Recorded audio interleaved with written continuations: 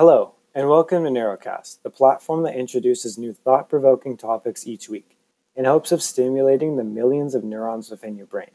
This week, we will dive into the world of a sustainability giant, a company defined by its picturesque purple and black logo, its commitment to the environment, and one of the few companies that tells its customers not to buy its products. This company is Patagonia.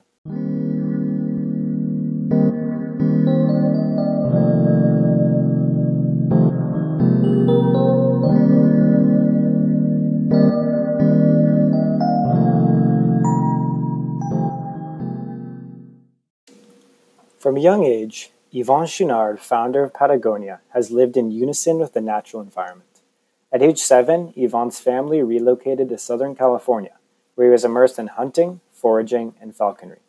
At age 14, Yvon dipped his toes into the waters of climbing through the Southern California Falconry Club. Yvon and his peers would frequently rappel to falcon nests, and eventually progress to the point where they would hitch rides on freight trains in order to climb the sandstone cliffs in San Fernando Valley during the winter, and climb at Tequit's Rock in the Palm Springs area during spring and fall. Eventually, Yvon migrated to Yosemite Valley, the mecca of big wall climbing in America, where he lived with hippies and other, quote, dirtbags in Camp 4 of the valley. Yvon was fortunate enough to grow up alongside the sport of climbing. However, he also witnessed the detriments that human activities have on the environment. Yvon noticed that climbing was a disposable sport. Before the modern climbing gear that we see today, most climbers used pitons to progress up a rock face. Soft metal spikes, or pitons, were hammered into cracks on faces such as El Capitan in Yosemite. The issue with pitons is that with repeated use, they leave large holes in the once pristine cracks on rock walls. Yvon noticed the damaging effects of piton use, and he decided to make a change to the climbing gear industry.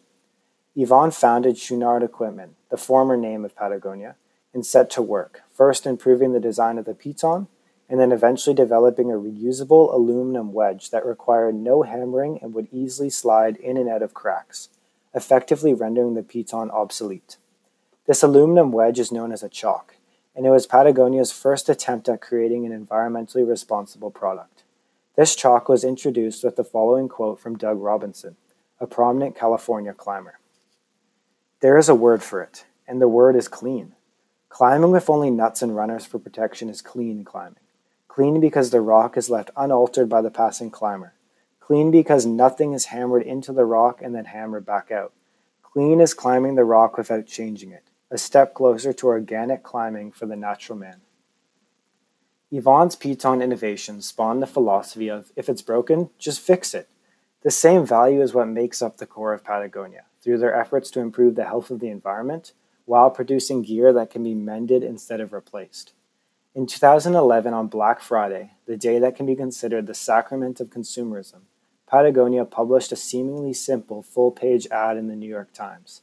The ad in question featured an image of Patagonia's R2 jacket, with a headline that stated, "Don't buy this jacket." Yes, you heard that right. Patagonia was actually begging their consumers to stop buying products from them. The purpose of this ad was to fight back against consumerism and the ever-present need to have the latest, greatest products. Even though the R2 is constructed of 60% recycled polyester, Patagonia found that the production of the garment emitted 20 pounds of CO2, almost 24 times the weight of the actual jacket. Patagonia argued that it would be hypocritical for us to work for environmental change without encouraging customers to think before they buy. Now, I know, you must be wondering why Patagonia bothers selling clothes if they have such negative impacts on the environment during production. Patagonia acknowledges this and continues to affirm that they want their customers to utilize repairs and maximize the lifespan of each product. After all, we all need clothes, and Patagonia seeks to produce the longest-lasting clothes available. To back up their Don't Buy This Jacket campaign, Patagonia introduced the Worn Wear program in 2017. Essentially a Patagonia thrift store offering vintage and refurbished garments at reduced prices. Patagonia has a Worn Wear tour in which a biodiesel repair truck tours around America and performs gear repairs at community events. Worn Wear accepts donations and creates Frankenstein jackets in order to prevent exhausted products from going to a landfill or an incinerator. Patagonia owns the largest garment repair center in America, with a workforce of 45 employees. Worn wear is effective in providing Patagonia customers with a greater element of choice. They need not to feel bad about buying the occasional new jacket or bag from Patagonia, as they have the option to recycle their old product and extend its lifespan. Patagonia strives to develop a customer base that genuinely cares about the impact that their hobbies and passions have on the environment. As the great Yvon Chouinard once said, "He who dies with the least toys wins, because the more you know, the less you need." As always, thank you for listening to this week's episode of Neurocast. None of this would be possible without our amazing sponsors. This week, the Nature Conservancy of Canada is sponsoring Neurocast. The NCC seeks to promote sustainability within Canada's natural landscapes through conservation, volunteering initiatives, and protection of vital ecosystems.